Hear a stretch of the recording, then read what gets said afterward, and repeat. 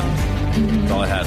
That's amazing. I think that's perfect. It's our new theme music when we come into Mondays on Game of Bones. Yeah, I'm kind of sick of the old one anyway, so, I'm going to go for this one. You know what we should do? We should actually make a poll and then ask people, what is the best possible new intro for Game of Bones? It'll be a hit on Winter's Coming. I agree. I think we should. I see what you're highlighting in the doc right now. Selena. Selena was trying to make a professional transition I was trying to make a transition, guys. I was going to say there are quite a few polls over on Winter is Coming as it happens. Exactly. That is such a good point, Eric. As of late. Of course. Like what? This is no surprise. We are talking about the WickNet Awards. Yay.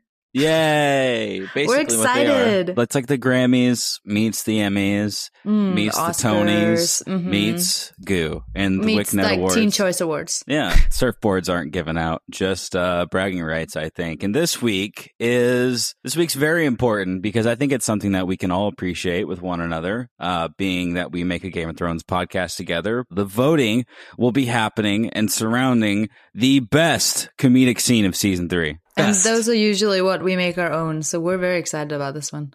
That's true. So the options for best comedic scene of season 3 are, I feel like it's like a professional recording, a professional ceremony. Okay, option you 1. have a tuxedo Yeah, on? I feel like I should be I dressed up for this. I don't know about you guys. I feel like I should be wearing a bow tie. I think I got dressed my down for this. champagne, Only a bow tie, Eric. Only a bow tie. Yeah, only a bow tie. There we go. There The you options go. are That's something. Tyrion gets drunk at his wedding. Yay! Very, very good scene. We all Very remember good that, scene. yes. Lady Olenna discusses the complicated Lannister-Tyrell family tree. Good effort, definitely. Very exciting. Tyrion and Bronn talk with Podrick about his first time. Boo. That's a funny scene. That one gets my vote. I did not get my vote. The penultimate option, the small council meeting, musical chairs. Oh, I think that actually gets my vote. I thought that was hysterical. It was such a long visual gag, and it just worked perfectly. And finally, I'm struggling to remember the comedy in this, but the last one was the Brotherhood Without Banners finds Arya and company. Oh, I suppose it was with the Archer, wasn't it? Yeah, yeah. Yeah. Good Okay. handful of moments there. Poor Hot Pie gets owned. 5 options are obviously sitting in front of us. Which shall we choose? I'm going to have to go with getting drunk at his wedding, hands down. I gotta go for the small council. I think that was Olenna as a close second, but that was hysterical, I think. Podrick for me. I'm struggling to remember. I'm sure there were a lot of really funny a lot of funny I can't do it. Speaking a lot language. of funny scenes in this season, but I'm struggling to remember them. Like, it just seemed like such an intense season because the Red Wedding just overshadowed everything. The Red Wedding was kind of funny. Yes, it's shat on everything. The Red Wedding did have some comedic moments before they all died. Yeah, no, Walder Frey was hysterical the entire wedding. Mm-hmm. He was in good spirits, so I think we can all understand why. He had a good day. For me, it was just Tyrion, you never get married, first off, so this is something that we get to see rarely. True. Second off, you're literally talking shit to the king in front of all the other important people because you're at the wedding. Right? That's hilarious. It was way too tense for me to be like, oh, that was so good. Zing, bam. I was like, somebody's losing a cock and it's going to happen very soon. So I can feel it. It's coming. Yeah. Today is a very important day. I'm not exactly sure 100% why. The show is back. It's Monday. Today there was a post on the website that I thought was very interesting on the Wick website. And interesting only in one degree. That it was the most beautiful thing I've seen all day today. All those banners and cuteness at the Hotel Belvedere. So I bet they're having fun today. This is actually where we're recording the episode from. Just one of the hotel rooms. It's gosh, it's amazing how they can. If you look in that picture, you can see Zach in the black shirt. He's got his arms crossed on the... And that's me in the hat next Up to on the him. landing. Yeah, you guys are right in this Selena's photo. a little bit further down. She looks a little pissed off that we didn't invite her for a drink. Oh my God, that looks just like us. I never get invited for the drinks. Do you see this picture, Selena? Because I this don't is see it. absolutely Where is it? Here, go. It's the first post.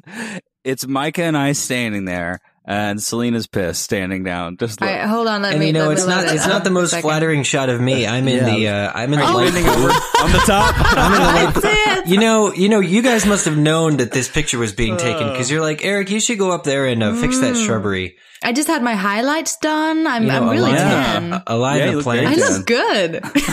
You guys told me to fix the plants or something, and I was going up there. I'm like, what are you talking about here? I guess I can. And then, of course, once I get started, I can't stop. I had to fix the whole row, and by then, the picture had been taken. And yeah.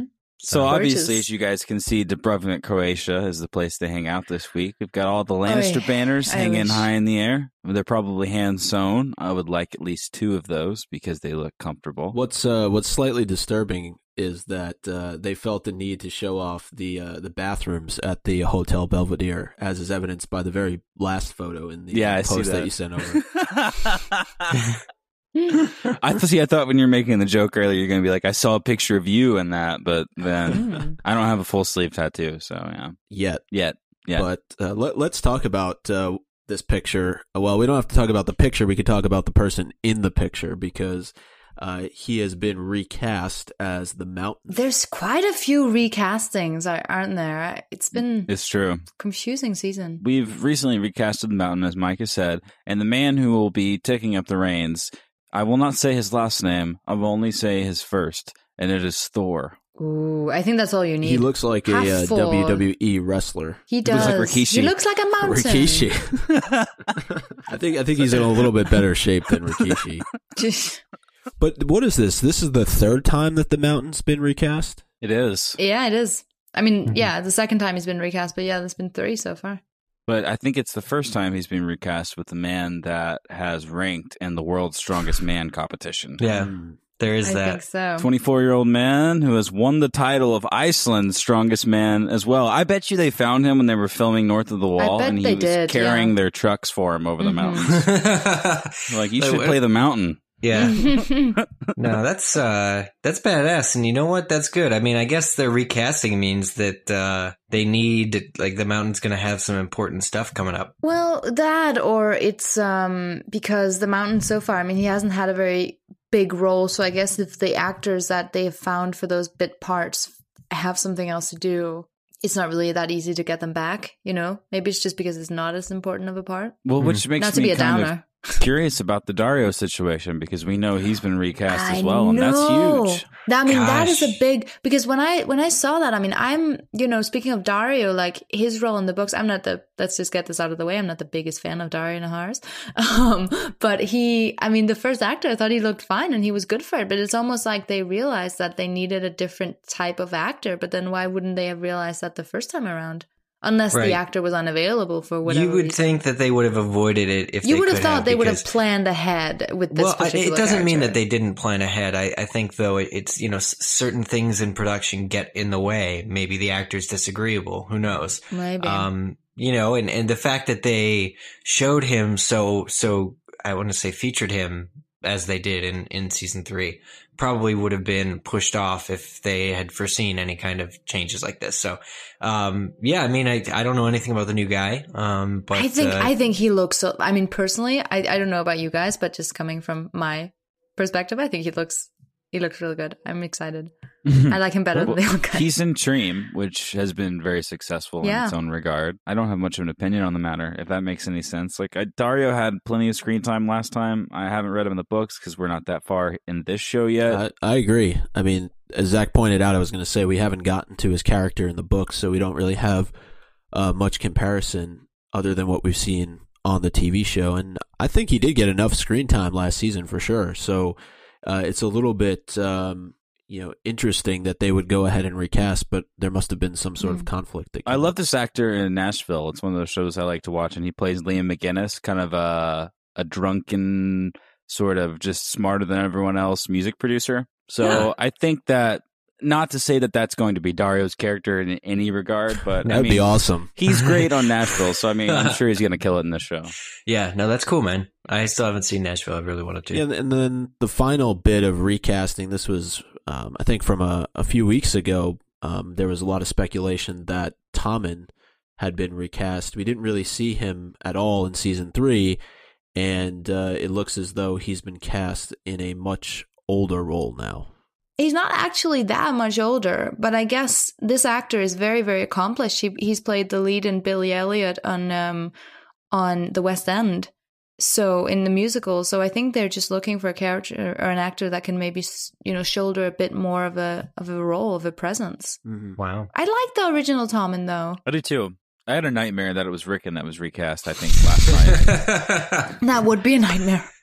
He was so good. I was thinking, yeah, you did such a great job. Because I was thinking about us recording the show this morning, and then, it turns out it was just Tommen that was recast. So, a lot of news, a lot of things are moving, just like this show does. I'm trying to think of the best way in my arsenal to transition to the meat of what we're talking about today, but I don't really have a fancy way to do it other than to say that, listen, guys, Jon Snow is heading north with other guys dressed in clothes of the same color as him. And today, they have found a place that is not abandoned. There are actually people here. Wow. What color might that be? It's kind of a dark brown. I think it's green. Well, I'll give you guys a hint. They took the black. And then they took the black clothing off of the rack. Yes. It's all dark. It's all very muted. But, wearing black as they do, once they find another civilization which is not bound by the same rules as them, they may find that their black garb clashes with whatever it is that Craster and his women wear. But Zach, you made a great point, though. You were talking about how they happened upon a place that finally is not deserted, because I think they said they went through 7 different areas prior to this, and they had all been deserted. And this kind of mirrors what we've seen in other chapters, right? Arya going through different towns and villages, they're all desolate. Same thing when we saw, have we only done one Daenerys chapter at this point? But even then, a lot of the places that she was happening upon, there was nobody there. So despite them being in different areas of this world, they're still, these characters are going through similar situations. Right. And in the case for the Watch, we have 200 men sort of trudging in what they've called a baggage train, which makes me think of the Dothraki moving across the desert. You know what I mean? Just like this massive horde of people, except this is totally different. We're in the north. For all intents and purposes, we're in Iceland filming, and it's ridiculously cold. And the last place that serves hot cocoa was about 40 miles away. And it's a hard time. And finding a place like Craster's Keep is as much of a strategic advantage that the Night's Watch have, comparatively speaking to their swords, for example, because this move, what is happening right now, this meeting that is going to take place is not only for information, but it's giving us, I say us as if I'm traveling along with them. Me and Dolores Ed get along very well, but it's giving us an that opportunity. He is the best. To eat and sleep and be merry, at least for another night, right? Yeah, what do you guys think of Mormont's attitude towards Craster? Because I don't really see why they. I mean, I understand that it's great to have this sort of almost ally among the wildlings, but surely if they killed Craster and freed his wives, they could still use his keep. Right. You know what I mean? Right. I agree, 100%, and I don't know why they haven't. Well, that has to do with the conflict that Jon comes to Mormont with at the end of the chapter, after all is revealed about Craster, and Mormont knows the situation. It's just like, well, it's not really in our code. It's not. It goes against Mormont's own personal kind of way he likes to carry himself. Why they haven't just murdered him. Plus, I don't think you'd get those wives to stay. If you killed him, and you'd potentially be dealing with them as well. You'd have to kill them because at this point they're I don't want to say brainwashed, but it's their lifestyle that they've it's become kind of its own tangible thing. I believe the Watch sees it as this: we have a massive gathering of people, and they're all kin to one another in a very strange way, and it's just a bunch of girls and a guy, and this is really weird. But guess what? We get information that we need sometimes when we need it, and this is almost charted as a regular stop. Early in the conversation when they met up with Craster, John walks in and he kind of overhears them having a conversation about the ill-fated Benjen Stark that we're all best friends with by now. Mm-hmm. Yeah. And he's like, I haven't seen Benjen in 3 years. So we know Benjen's like, fuck this place. I'm not even checking it out. Because Ben, he's north of the wall all the time. You know what I mean? Who the hell knows where Benjen really is? Well, yeah, that's we should make like a cartoon, like where's Benjen, and just Benjen putting up, find him among the wildlings. Posters on lampposts and right, city boards, and see if anybody's seen him in the last couple. I of expect to years. see him when we finally meet Benjen. I expect to see him with a beard that touches the ground and rags for clothing, and he's skinning animals and living in a cave somewhere, and he has all the answers, as well as a huge arsenal of obsidian, daggers, arrows, all the stuff that he's been fashioning out of the cave walls. So I do expect a huge, satisfying reveal for Benjen. But you're right, Zach. He didn't even stop by Craster's Keep, at least according to Craster. For all we know, it actually could be Benjen's tongue on the wall. You really can't take anything that he says as being 100% accurate. We probably are going to find out, like, at some point. Like, I'm not saying whether or not this has happened yet, in what I've read, but just in terms of reading this chapter and being frustrated about the lack of Benjen, we're probably going to find out at some point that, like, he's just dead. And that's just it. Or unless there's like some other you thing think going so? on. I think that's the equivalent of just saying Jon Snow really is Ned Stark's son. Yeah, but that's the thing though, wouldn't George R. R. Martin do that? Because he's all about trying to tell a realistic story, and sometimes there is no greater meaning to these big mysteries. Like sometimes there is no big reveal that's going to magically tie up a bunch of things. And I feel like he could do that with something like the Benjen character or Jon Snow's father. Because with Jon Snow's father, I mean, not to get off topic, but everybody and like every single person who's read Game of Thrones is pretty much convinced that Lyanna and Rhaegar are the parents of Jon Snow. So George R. R. Martin at this point might just go, well, it's not going to be a reveal because everyone knows, so I'm just going to change it. Well, Selena, have you heard any rumors? I'm such a negative. Have you heard any rumors about Jon Snow's parentage that didn't involve Lyanna? I mean, there's different theories going around. Because Craster said to Jon, "You have that Stark look," and I was like, "Oh, clearly he's at least half Stark." So that kind of made me happy because I guess I've been made aware of some really weird theories, but I mean, yeah, I think Lyanna Stark was probably his mom. When Craster said that, what I pulled away from it was, Jon, you look as if you carry yourself with dignity. You say "my lord" instead of "my lord." You're bathed to a certain degree, different than the rest of everyone. Your hair looks a certain way, and you're speaking well. So I'm going to assume that he's some kind of northern noble guy. You know what I mean? Also, he's carrying Valyrian steel. Yeah, he volunteers Sam for another task. He's like, Sam can write a map. Just kind of always puts him. I love how these two watch each other's like stuff all the time. Yeah. It's like Sam is always saying, Jon can do this, Jon did that. And in fact, later in this chapter, when he tells Gilly to go find Jon will know what to do. It's just kind of really cool, this internal bromance that they have going on here. Yeah, so much happened in this chapter. Yeah, it's true. For Jon, I think he sees it as an opportunity to put Sam in a position to succeed and to show off his skills. I think for Sam, it's more just that Jon is his best friend and he wants to kind of promote that as much as he possibly can.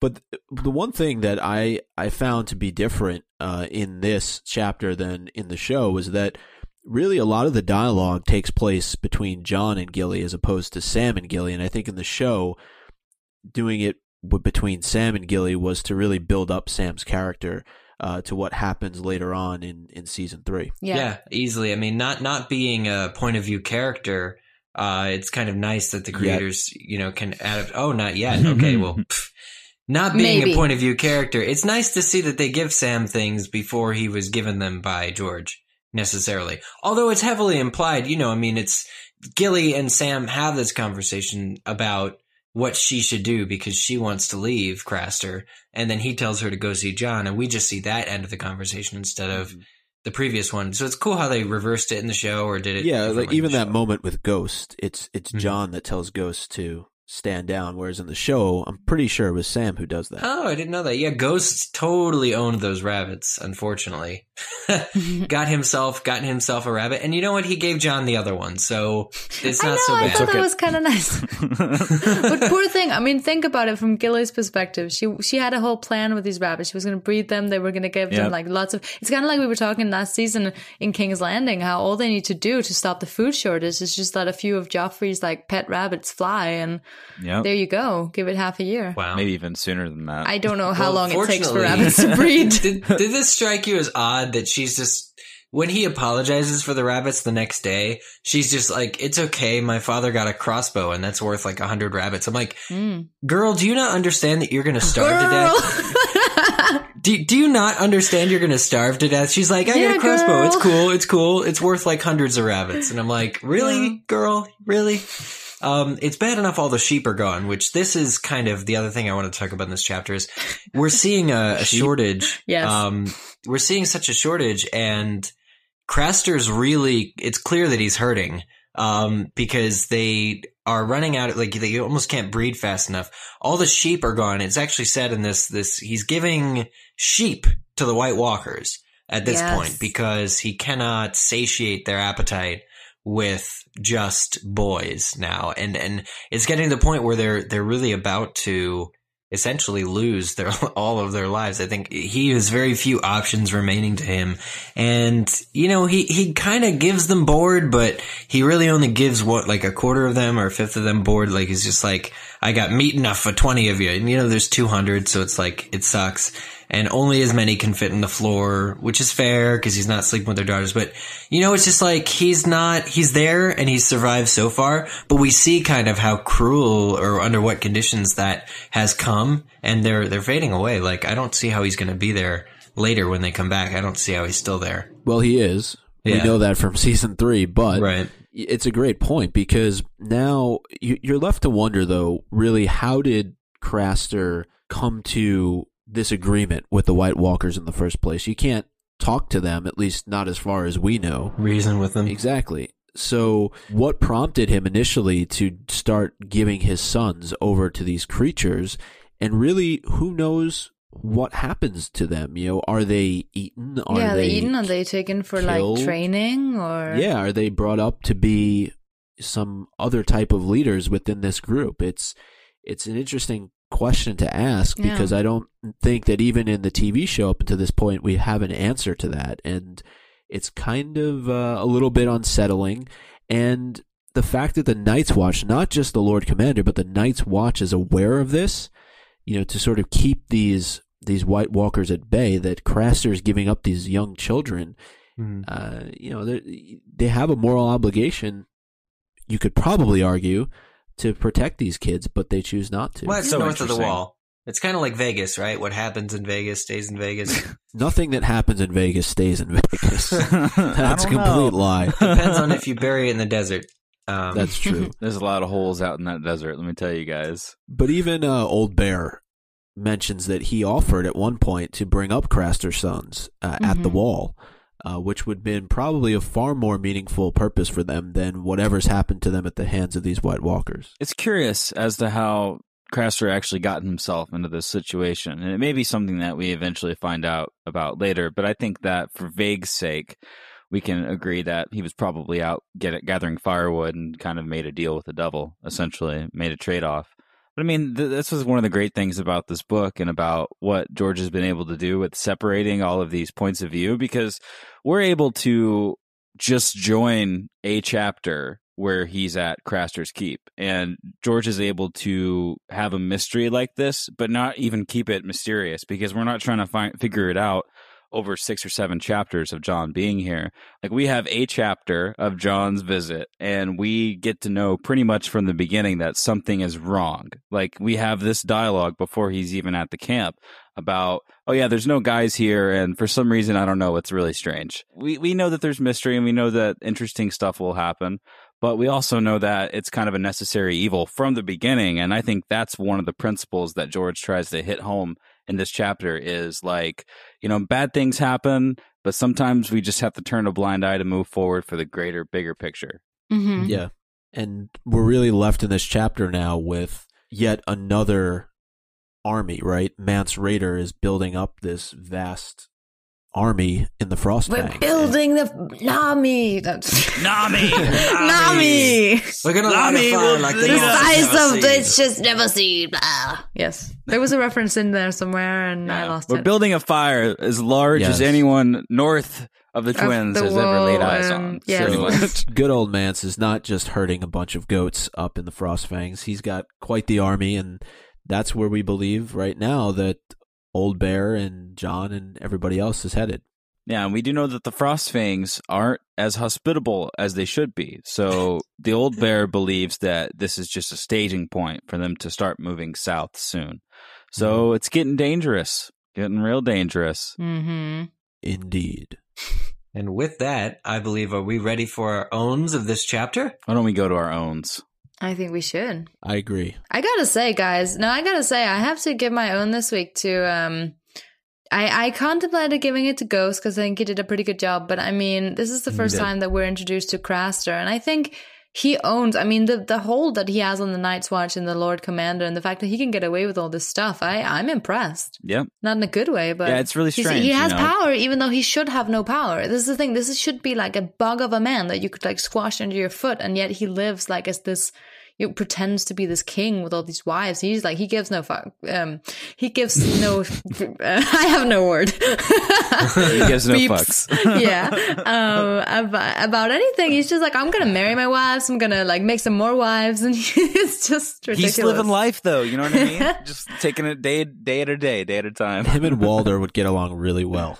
God, he's I think strange. So. Him and Walder would have a lot of things to talk about. Yeah. My own, going off what Zach was saying about how really the Frostfangs are just a staging ground. There's a moment when the Lord Commander notes that Winterfell is susceptible because Robb is no longer there. And I thought it was really one of the first times that somebody pointed out that Winterfell is, in a pretty precarious position, especially with all the Night's Watch now having, or a good majority of them having marched north, and Robb having marched south. There was a line, I forget the exact words, but that's my own for this particular chapter. And it's a great tie-in to Wednesday's episode with Theon. Yeah. Mm-hmm. I guess so. My own, I think, honestly, like, I wanted to give it to Benjen. He's probably off with, like, Syrio Forel somewhere in the northern mountains or something. The northern norths. Kicking as all the people who we think may have died. He probably has pretty cold hands, too. Being in the north. For sure.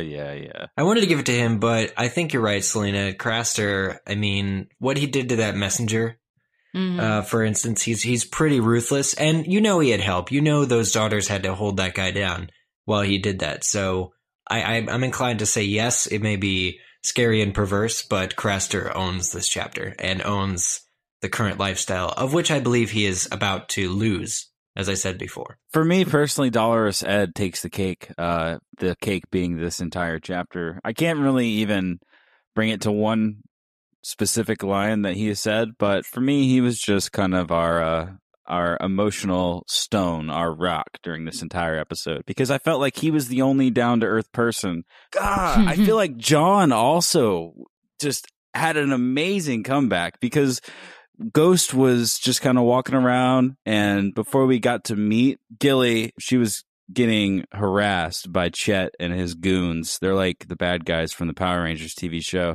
And Jon comes up like Tommy, just like a hero. And basically they get into a little fight. They try to push him around. Jon says, I'll not fight a brother while we're beyond the wall. And the other guy's like, oh, he's afraid of you, Chet, blah, blah, blah. On the sisters, we have a name for them like him. And Jon just turns around. He's like, I know all the names. Save your breath, and walks away. Chet's a douchebag. I don't like Chet. No. Yeah. So I don't know. It's between Jon or Dolorous Ed for keeping the boys in good spirits. Agreed. Because Eric scowled when I said that line, I found the line, Eric, so I'm going to read it just for you, okay? Okay, thank you. It says, the Lord of Winterfell is dead, and his heir has marched his strength south to fight the Lannisters. The wildlings may never again have such a chance as this. Ooh. See, isn't it so much more foreboding when you read the line? It is. No, it absolutely is. That really kind of puts a punctuation mark right dab where we want it to totally does. Full stop. Full stop. So we did get some owns from the listeners. They were kind enough to tell us what they thought was own-worthy in this particular chapter. Jolene from Twitter with the last name Hewlist says, my own for John's chapter has to go to the Raven for shitting on Old Bear and then quarking at him. He flew onto his shoulder and then he promptly shat. So, I agree with you, Jolene. Jolene! Jolene! Jolene! Jolene! Don't make me even start. Karen Smith agrees with Zach, says, my own for this chapter is to Dolores Ed for the fact gods and dogs alike delight to piss on him. Yeah. Brittany Black also tweeted in, it's somewhat related because it has to do with Sam. She says, love listening to Game of Owns in my car with the windows down and pulling up to a stoplight when Sam is talking. Oh, the stairs. Ooh. Not a bad car partner to have. Yeah, she's got you on surround sound there, Sam. And finally, one tweet here from Pluisa, who says, for John Chapter 3, Squire duties own John. He's being honed to handle all levels of the Night's Watch, and she has created a new abbreviation for the Night's Watch, which is N''S capital W. Very nice, Pluisa. From diplomats, to pesky underlings. And under things. Too soon? Too soon. It's true. N''S capital W. It's actually Monday today. It is literally Monday as we record this episode. And we thought, okay, we'll take a look at some owns. We'll figure all of those things out. And we'll approach this the rest of the week as it sits in front of us. And as it does stand now, we have a Mr. Theon Greyjoy to visit on Wednesday. Woo! And then for our Friday episode, I think, if all things go according to plan, we'll be hanging out with Tyrion. So I don't know if anyone's going to woo. Try to woo on your end for the Tyrion episodes because that one's I'm excited for that as well. episode, man. I'm Me too. tapped. Yeah, so It's a great episode. Everyone even though knows we the haven't drill. recorded yet. Get your own. Tweet them to us. Email them to us. Eric knows all the specifics. I'm going to take a drink of water. You want to tweet at us, you can do that. Twitter.com/GameOfOwns. Just type @GameOfOwns in your tweet, and it will find its way to us. On Facebook, you can find us, Facebook.com/GameOfOwns, right on our wall. Tell us what you like about us. Also, via email, if you have a comment, question, concern that lasts over 140 characters, you can email that to us, contact@gameofowns.com. Nicely done. Thank you. Mm-hmm. You can also head on over to iTunes, where you most likely downloaded this show, and leave us some feedback there. There's a couple things that you can do. There's a few stars that you can click on and some words that you can type on your keyboard. We have not had a review on this podcast since August the 22nd. Oh my God! So, we're now in the month of not in September. America. It's time for a threat, Micah. It You've might been be. slacking. You know what it is? I think I know what happened is that everybody is taking so much time to carefully craft their camel stories, because we did offer some free camel balls to the one that we thought was the best. As far as how the hell are you going to get those? I think you've just gotten soft, Mike, is really what it is you haven't given them a threat that was, on par with previous threats. It must be what it is. I'll call you out on that. I feel comfortable. You ready for it, Micah? Micah, are you ready to make a threat right now? Are you ready just to look inside of your brain hole and think, what is the most dangerous thing I can say right now? And then say it. So if you do not give us 5 stars as well as a nice review, we will do the following. We will start out by meeting you in some obscure location. We will blindfold you, lead you beyond the wall, introduce you to Craster. If you're a woman, that's not going to be a very good thing. If it's a man, it could be even worse. And we will then proceed to offer you up to the White Walkers. And what they do with you from then on, who knows? Anybody's guess. Fear of the unknown is the biggest motivator. It's true. So make sure to get those reviews in, because if you don't, you could die a snowy, snowy death. So please don't let that happen to you. We value all of your listeners' souls. We keep them in a little jar and access them when we need to. Like a pencil. They keep us nice and warm.